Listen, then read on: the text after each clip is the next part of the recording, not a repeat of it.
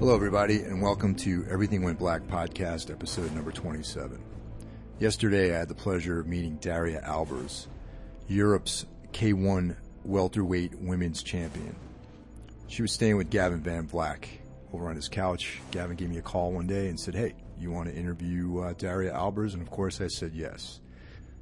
So the last couple of days, I've been training at the new Marcelo Garcia school. They got a new facility over on West 26th Street. The last few months have been really rough.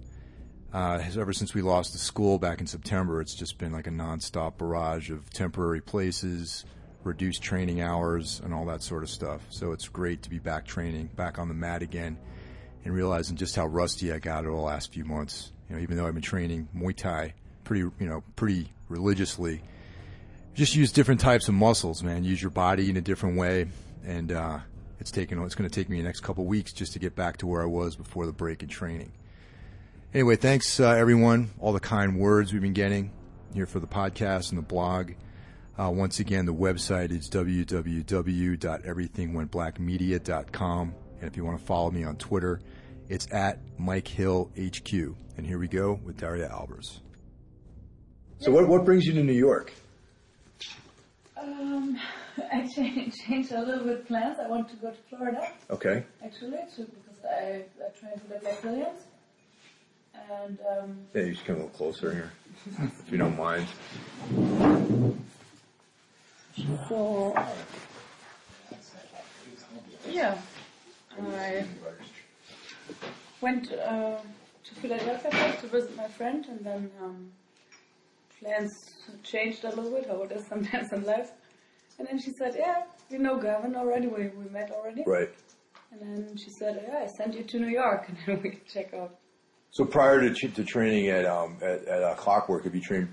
You're new at Brazilian Jiu-Jitsu. Yeah. So did you train at all prior to this, or are you brand new? Like, just a few lessons. So maybe 3 months. Okay. So Gavin and I, we're like older dudes, and our interest in martial arts probably started with like Bruce Lee movies and like watching martial arts films and whatnot. So what actually got you into training? Like what was your sort of stepping point into training martial arts? It was a friend, because I was, can I tell honestly? Please. I was a very fat girl. Okay. And I was totally a non-athlete. And a friend told me, "You know what, you should do something, because you're not happy at all. You need to find something what makes you happy, like mentally wise and physically wise. Right. Like to lose the weight to feel better." And then it took me 4 weeks. I was 4 weeks at the gym. I always brought my friend, and I was waiting in the car. Oh, so just to get enough. 4 weeks. They didn't believe it after that. Even my coach was like, 4 weeks? And then I was sitting at the stairs and waiting, and then finally I got in, and I met my coach. And we're best friends since then. We spent like almost every day together since 7-8 years. And it's, he had this initial talk. It was like that. He was totally not about, "Oh yeah, you feel we're fighters, we're one of the best schools." Totally not like that. It was, everybody's welcome. If whatever goal you have, tell me. If you don't mind, I will try to succeed with you to reach this goal. So I mean that's similar, like the martial arts attitude versus the fighter attitude, and I think these days, because of the success of the UFC and like MMA in general, a lot of people go into it with like an attitude of like, I want to be a fighter and this sort of stuff. But, for me, like martial arts was more about like, calming me down, and like making me sort of more of a social person in some ways, you know, and helping me achieve goals and sort of things like that. So it sounds like your experience with that was similar. Like you were fat or whatever, and not necessarily athletic at all, right? Not at all. I was so uncoordinated. Around that time, like what sort of stuff were you into? Like was it school or, you know? Yeah, school. Video games, like things like that? No, school, and we had horses, and I was more grown on a farmland, like more outside the city, so I was doing that. And that's Hamburg, right? Hamburg, Germany? Yeah, okay. Exactly. Okay. Around Hamburg. And but then I immediately fell in love, really. Was it Muay Thai right off the bat, or was it? Yeah, Muay Thai, more like the K1 style. It's Muay Thai, but we do a lot of like more K1 style. Okay. So and so, how long before you started being competitive with that? Like, what was the learning curve for you? Like, you know, because as far as you started from day one, you're basically completely out of shape. So, what was the sort of trajectory? Like, how many years did it take you before you were actually starting to compete? And it took me exactly 1 year. 1 year. Because I told my coach, okay, in the first year I will lose like 25 kilograms. It's a lot, 50 pounds. Yeah, it's a lot of weight actually. He said, in 1 year I want to, if I lose the weight, he said, okay, if you lose the weight, I will train you every day and you get your fight. And I lost the weight even quicker, even faster. And then he said, whoa, and you're like improving so fast. And then I did my first fight 1 year after. Wow. And I got a bad beating. Oh, really? Okay. Well, you know, it's a tough sport, Muay Thai. No, I was still from my height way too big.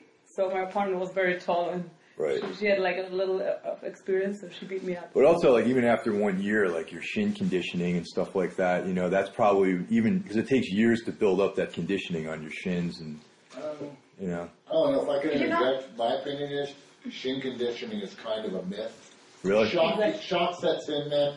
Yeah. Either you get hit and your body reacts a certain way to dull the nerves. Neurologically, you develop that, but pain is pain and it hurts. Right. It's a matter of like you can choose to recognize the pain, and you have your choice of how you're going to react to it. Exactly. Oh, okay, yeah, but I mean, even like the density though, of like getting your bones like denser.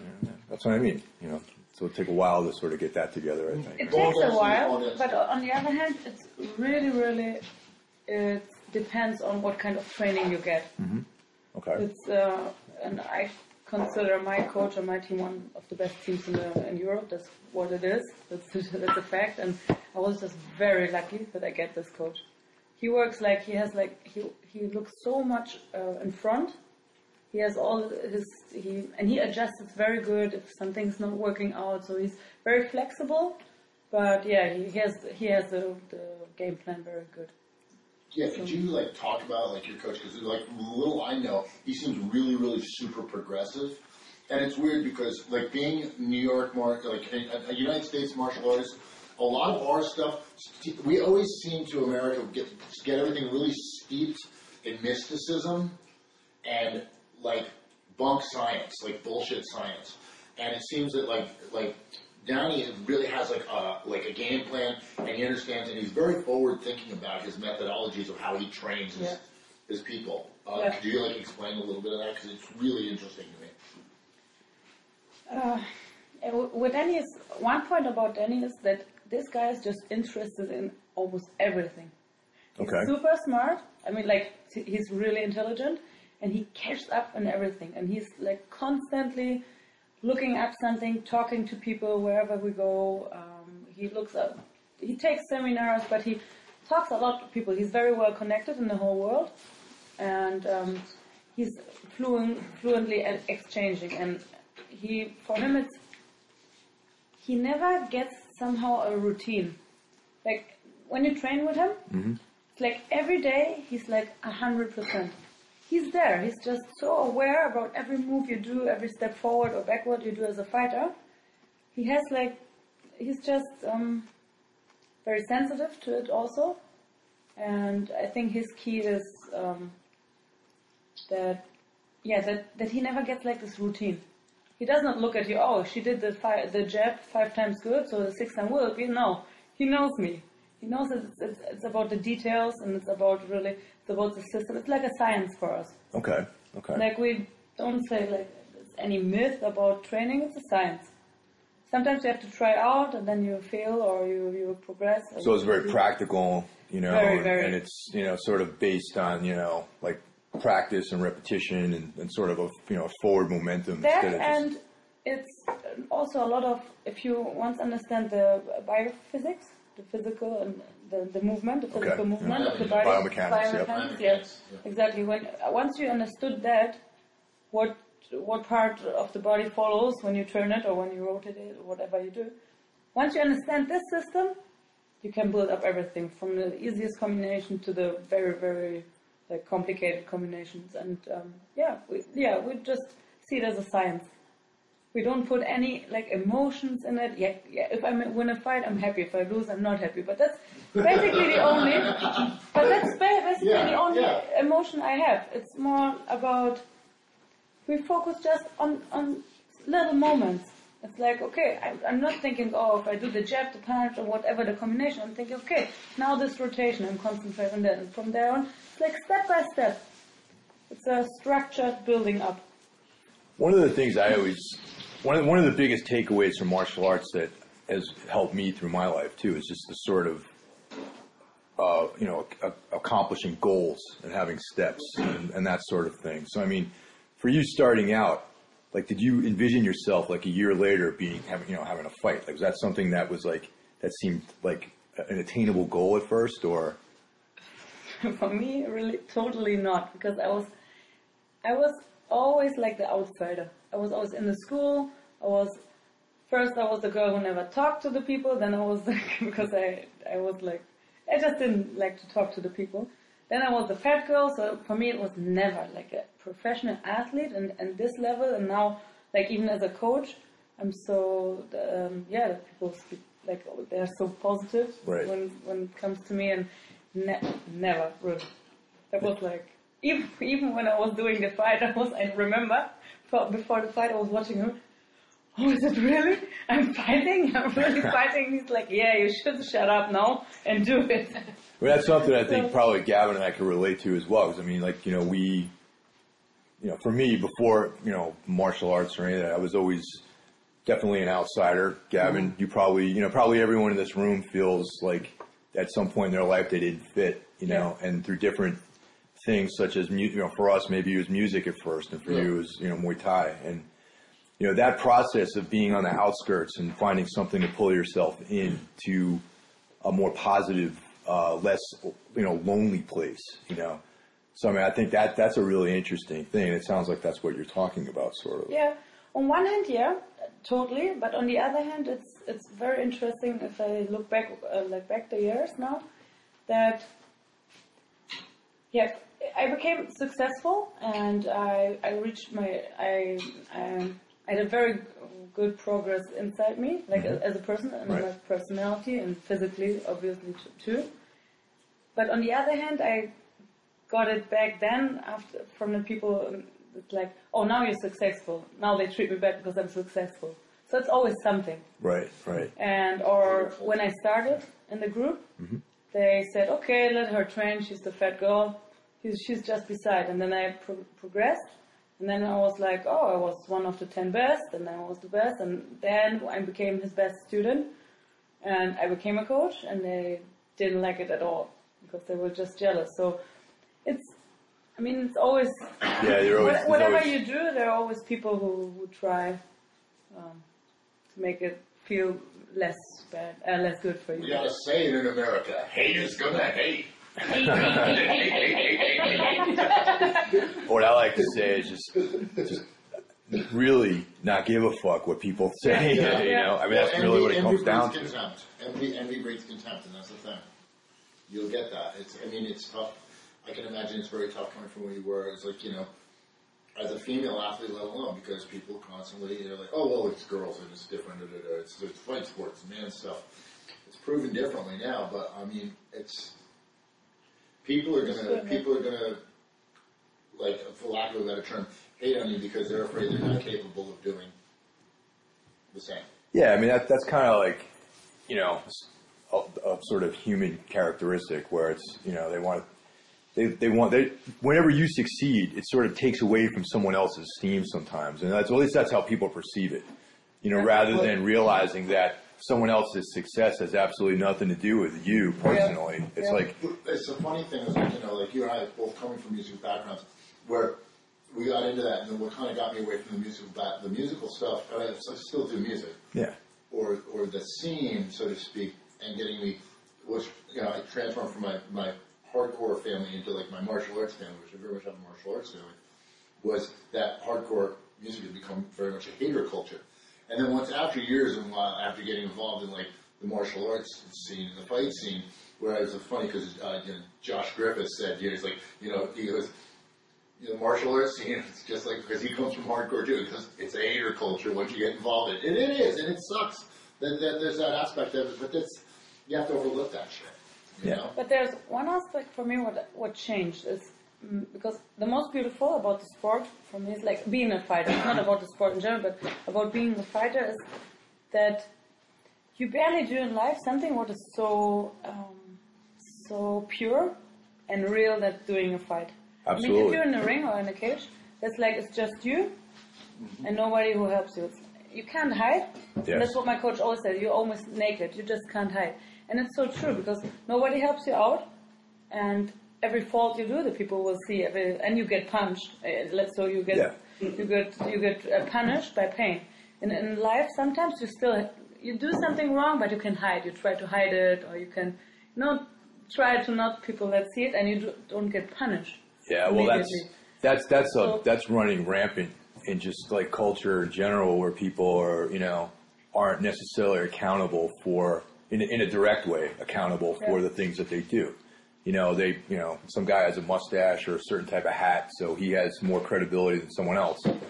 But in a fight, you know, and it's an individual sport. It's you and someone else, and only one winner rises out of that. And that's what I like, because I learned through that not being scared to show my skills or to do whatever in my life. And that's so important for me, because that changed like totally.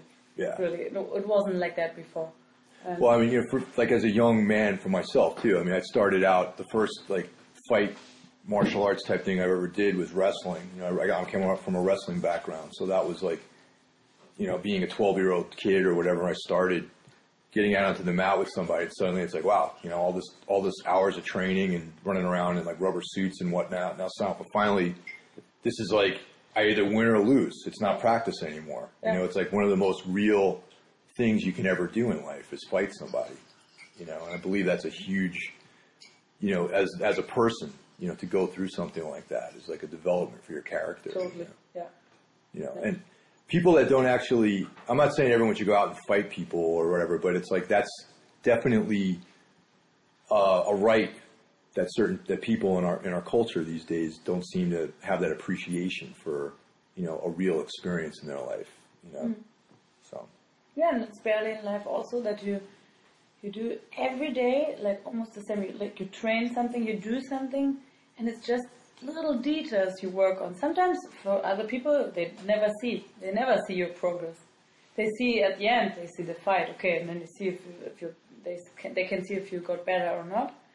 But they don't see like the everyday work you put in. Right. And it's so pure discipline, because you don't see it like you feel it, you might feel it, but it takes you like so long to proceed with that and to get better and to make you just a better fighter. And that's what I like, because nothing else for me in life, or there are not many things for me in life you can do when you have to show like everyday discipline. Yeah, it's a hard, you know, it's a hard life to continue with. Yeah. So now, after that first year, that first fight, you know, suddenly you're K1 champion. So how does that feel in respect to, you know, from the very beginning? Like, was that something you'd even seen for yourself at all? Was that some like how did you, you know, how did you deal with that, you know, sort of thing? I don't feel really like a champion, really. I don't feel it, because my personality is like, I'm Daria, I'm who I am, and I'm more always I'm more working like on myself, on my personality. I'm more busy with myself. Right. And and so for me, sometimes people remind me that I'm the champion. They say, "Oh yeah, you're the champion! Wow, this is so great!" And then I'm getting very happy because I'm thinking, "Wow!" I'm getting sometimes very emotional about that because not of being the champions. I'm getting emotional when I see what kind of person I was, physical and mentally, and what I am now. And I'm so strong, and I'm somehow. Sometimes my mom says I'm like I'm shining. I'm so bright as a person, and it wasn't like that before. So it makes me very emotional. Not the belt, but just reaching it. But taking that first step from, you were saying, like in the beginning, like when you would sit in the car, like that effort of taking that first step from sitting in the car to stepping into the gym to start training, that is a step a lot of people aren't able to take for some reason in their lives. So, maybe talk about that a little bit, because that, to me, that's like, showing up is always the first step to doing anything. Yeah. So that's the kind of the separation between, either doing something and being successful, or staying in that sort of state of mediocrity or whatever. So it's interesting that you mention it, because I feel that it's still sometimes during the training the same thing. Sometimes in sparring you don't want to do things. You stay in your comfort zone. You just stay there, or you in BJJ, same thing. Yeah. I knew just a few moves, and I stay. I do always that moves sometimes. So I have to force myself. Okay, go this step. Same like go the step from the car to the gym. It's the same thing. What we do every day. What people have to do to go into the gym, because it's like one thing we know: without progress, the world wouldn't be there. Wouldn't be like it is now. That's what we all know, and it's. For me, I always try to see it. If I'm getting too lazy in my comfort zone, I always try to see it like that. Okay, I reached this certain step, but I will not lose anything if I do a second step, if I try something new. If I try it. You never lose. How can you lose something doing just trying out? And it's the same. Like if you didn't try, you will regret your whole life. And that's what I really believe. We have just this one life, and that's what I'm always imagining. If I really have this one life and if the time just passes by, so it never, an hour again, or a week, or a month again, it will never be again in your life. So I always try to say, now it's the time, so do it, because you don't want to regret it. And for me, I would be a different person. Yeah, can you imagine if you'd never taken that step, though? I imagine that sometimes, and I can't imagine, because I would never meet my best friend and my coach, and this guy saved my life, really. I would never have the ability, like what I learned to talk to people, to exchange so many things with people inside the group, or sometimes outside, just people who are watching my training. Right. I really, really love to tell people about my sport and to spread the world with my sport, or to teach them, or just that people in general getting so excited and interested in this sport, because the most people are not excited about nothing in life. So yeah, well, that's another big thing too, is the sort of the culture that, the world culture we have is like there's so much at our fingertips, yet everyone's still bored. And I think that it's that lost link between the brain and the body, and things like martial arts and athletics pursuits connect us back to our bodies, which it seems like we're drifting away from that. Yeah. It's like we have iPads and cell phones and all these other iPhones and the internet and all these other sorts of distractions. There's a term for that. It's a digital dementia. Okay. We call it dementia, demens. Yeah. So we say digitale Demenz in Germany. And it's a Korean word, because Korea is the most technological country. Sure. They all have like laptops in school for young kids. And so because I'm going for school for psychology. Oh, okay. So for me, I read a lot about that and how the neuroplasticity, you call it? How the brain proceeds with everything and what it does to the children. So I'm always totally into it to support children and people who are not into sport to do something, for sure. Because it's like our physical movement is so connected to our brain that it's a fact. Physical movement makes you being smarter, makes your brain more active. It does not mean that you get more intelligent, that you knew more things, but at least your brain is more... for synaptosis. Yeah, and it's activating the brain. That's a fact. And since I read about that, and since I know that, and found that out myself also, it's totally underrated and should be much more done. Well, and also just being in balance. I mean, that's the thing where when you start looking at people who are depressed or, they have this sort of malaise in their lives, oftentimes it's because they're disconnected from the physical realm that we all exist in. And, that this sense of detachment, I read about that quite frequently, people feeling, isolated, even though everyone's connected all the time and always texting each other and, but there's very little of that sort of face-to-face interaction with people anymore. Yeah, face-to-face, and also what I like about combat sport is that you touch each other. You're not scared anymore to have this tight connection to people, like physically and mentally. Yep. That's what I really like, that people learn about their own physical movement, because you have always a training partner. Right. So it's great that you learn about the physical movements of the other one, and you get so close to someone that usually you won't do it, and you learn after a certain time. You really appreciate that, and it gives you so much back. Especially now that you're training jiu-jitsu. Yes. You're like real close to people. Very close, yeah. Yeah, some of the stuff that Gavin and I spoke about in our podcast is this sort of, disconnection of the brain and the body and trying to pull people back into that world again, And so how did you meet Gavin anyway? We met in Philadelphia. In Philadelphia, a mutual friend of ours, another professional fighter, Casey Borman, which possibly by the time this comes out, she will be Dr. Casey Borman. Yeah, extremely intelligent and impressive woman who I'm lucky. Like, that's one of the great things about Muay Thai is, lucky enough to, I met her. I met Casey Borman, It's like, the people that I've met through martial arts are amazing. But, we met through Casey. I was working with an athlete, and we needed decent sparring, which we could get in New York, but I took it as an idea to go down to Philadelphia because I knew about her and I knew her reputation as an athlete, and Casey's amazing, and they were training out of Dottis Fight Camp at that time. So we trekked down to there, and that's when we first met. And you get along. We had similar interests. Yeah, I saw some of your videos from the Dottis camp. There's like a YouTube video of you training, like a promo clip. Yeah. So is now the next thing for you? Is it a move into mixed martial arts? Is that your plans for the future? Or?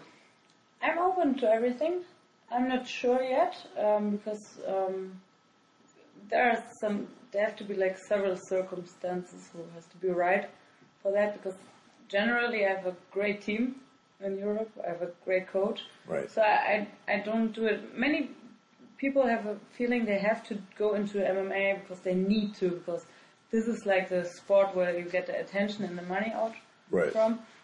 I don't feel that at all, because I'm happy with who I am, with my team, and I'm happy with the fights I get, and I get everything. The only thing is I'm really interested because I could improve my skills so much. That would be like another level what I could just, to experience something new and give my body, my mind new input. And that's what I'm always searching for. And I also think that mind-wise, that would be a big challenge, because generally I'm still this person who sometimes I'm not sure if I can do it. And so it will be another challenge. Another challenge, right? Yeah, it's not about the outcome. That's what I'm always saying to people I train.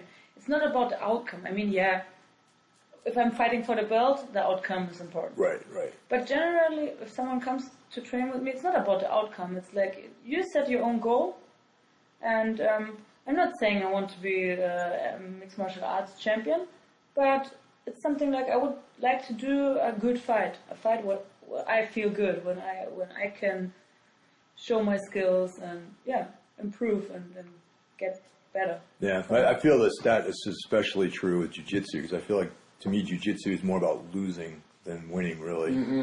It's more about, it's a study in how to lose correctly, because, when you first start out, and I mean, throughout, you're always losing. You can win and lose. But honestly, I mean, this is life. Yeah, exactly.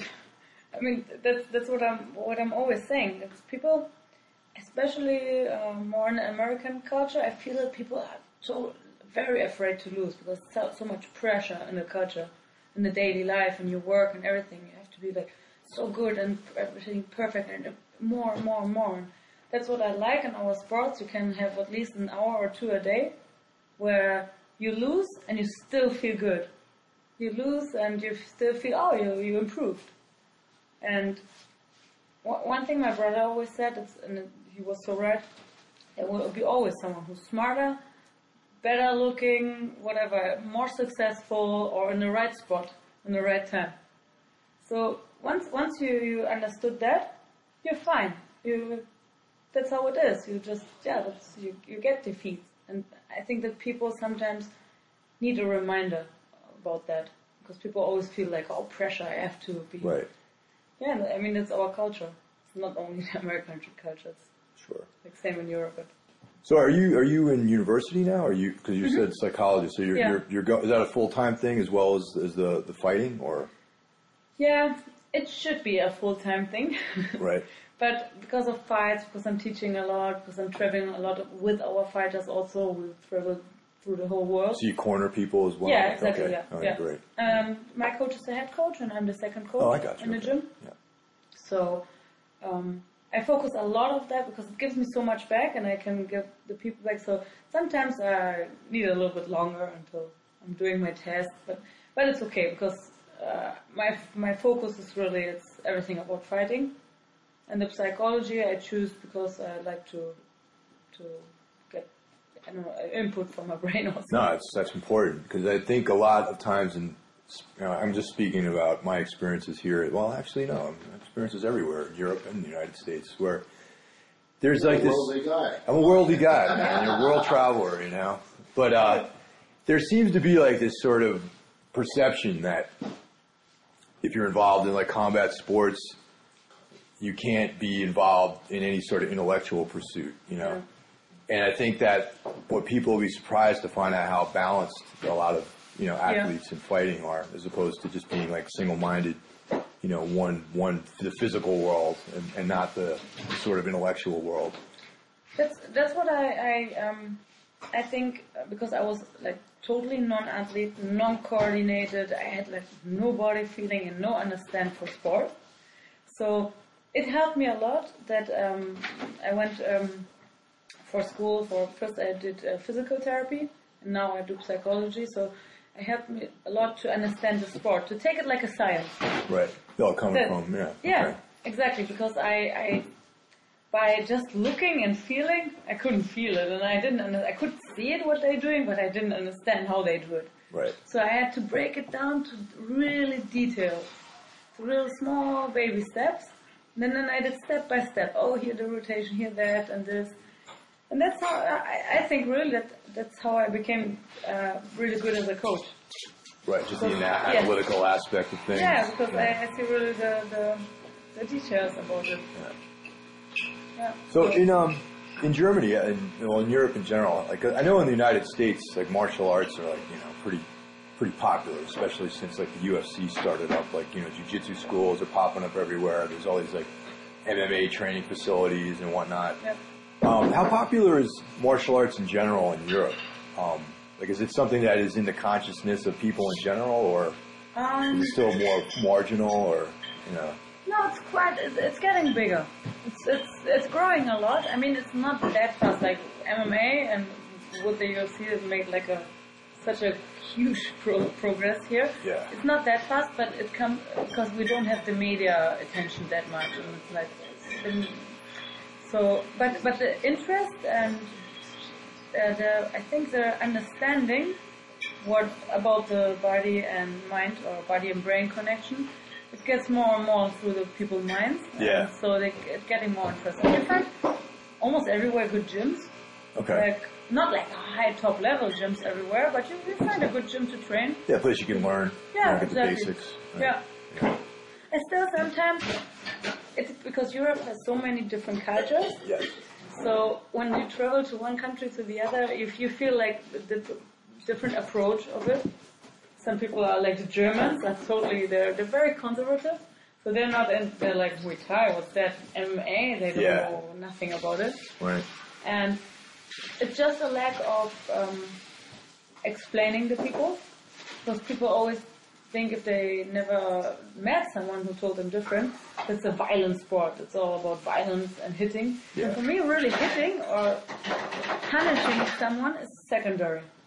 It's about the technique in the sport, and less about punishing really someone. Yeah, because I mean, I just in personal experiences, people have been talking about, they watch an MMA match, and even people who are familiar with boxing, they look at it and they're like, what the hell, these guys are rolling around the ground, like, kneeing each other in the face. Yeah. But they don't see the actual technique because they're not exposed to that sort of thing. Thank you.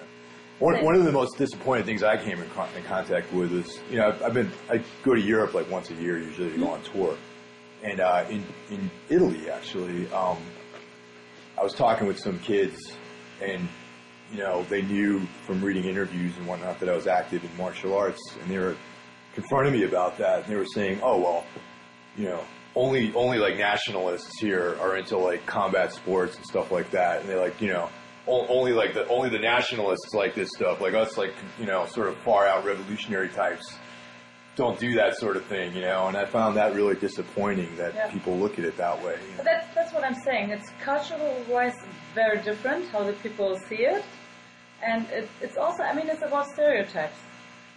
That's what we all do. You do it, I do it, everybody does it. Right. People are very aware. Some people are very aware about this, and we try to be conscious about that and keep it small. Some people don't think about it. They even don't know what a stereotype is. So it's like me. I'm getting, you're not like a manly girl. No, you're not lesbian.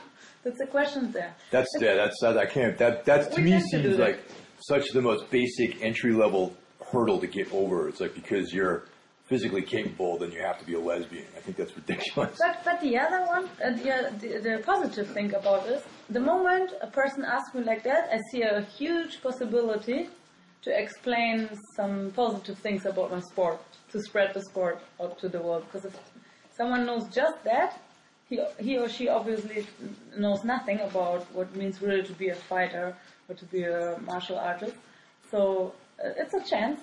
So I take it more as a chance, and if I can show the people it's totally different than they thought before, and that I'm totally not the stereotype, it makes me very happy, because the world is all about being mainstream, this stereotype, it's all about that.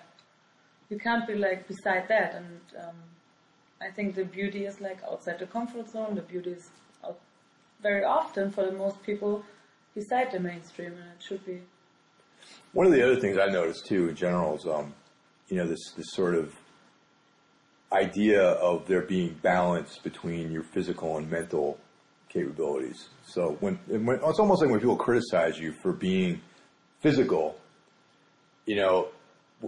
from that criticism coming from somebody who's not physical and operates completely on the intellectual level, it's almost like one thing. You can only be one thing or the other instead of both things together. And I find that to be really, frustrating with people sometimes. Yeah, totally.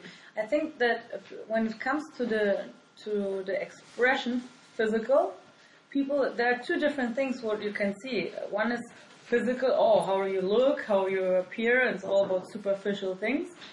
And on the other side, then sometimes people, I think, don't get it really. That right. The second physical, it means like being in touch with yourself, knowing when you move your arm, how far you move it, how far you, do something. When you jump, how far you jump. Right. It's about controlling your muscles, controlling your neurons, controlling your body. And they're two different things. But people sometimes think, oh yeah, you're so physical, you do sports. They think it's more superficial than and less how it is in real. That's more about function. It's also essential too, because really our physiology and our brains haven't evolved since we were gathering foraging in the on the plains, since being primitive man. Our physiology and our intellect haven't really advanced. So without that sort of stimulus from the physical world, I think that's where a lot of these neurotic behaviors that people seem to develop, because they're not connected in the same way. Yeah, in psychology you say it's software and hardware. It's like with a computer. We have the mind, the software, and the body, the hardware. And both is not working with the other one. So that's as simple as it is. Just to change the subject real quickly here.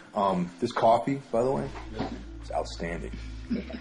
So what is this? That's Nespresso. Right. It's an Josh Griffiths actually me and him are big coffee nerds, and it's one of the only coffees I'll drink now outside of the Bulletproof brand, the upgraded salt. It's just really good, straight up, strong shit. Mm. And also the addition of the coconut milk, which I've never tried before. So much better, yeah. Yeah, totally. Yeah. We had a nice little feast here too. There was there's sausage, and we got pickles. Venison and pheasant sausage, pickles. We always keep tons of food around the house. We have people over pretty regularly, so it's we never know. We never know who's going to end up on the couch. It's I was joking around. In about 5 years, I'm going to eBay that couch. It's just going to have so much celebrity DNA on it. You can make an athletic genius off of that couch, right? Well, Daria, I'd like to thank you, for taking your time here, and I, wish you luck, and hope you enjoy your stay here in the States. Yeah, definitely. All right. Really, thank you. Thank you very much. And there you have it, Daria Albers. Really cool conversation. It was awesome meeting her, and I look forward to meeting her again in the future, and wish her luck to everything that she's got in store for herself. Once again, the website is www.everythingwentblackmedia.com. If you want to follow me on Twitter, it's @MikeHillHQ. So live strong and be well. Take care.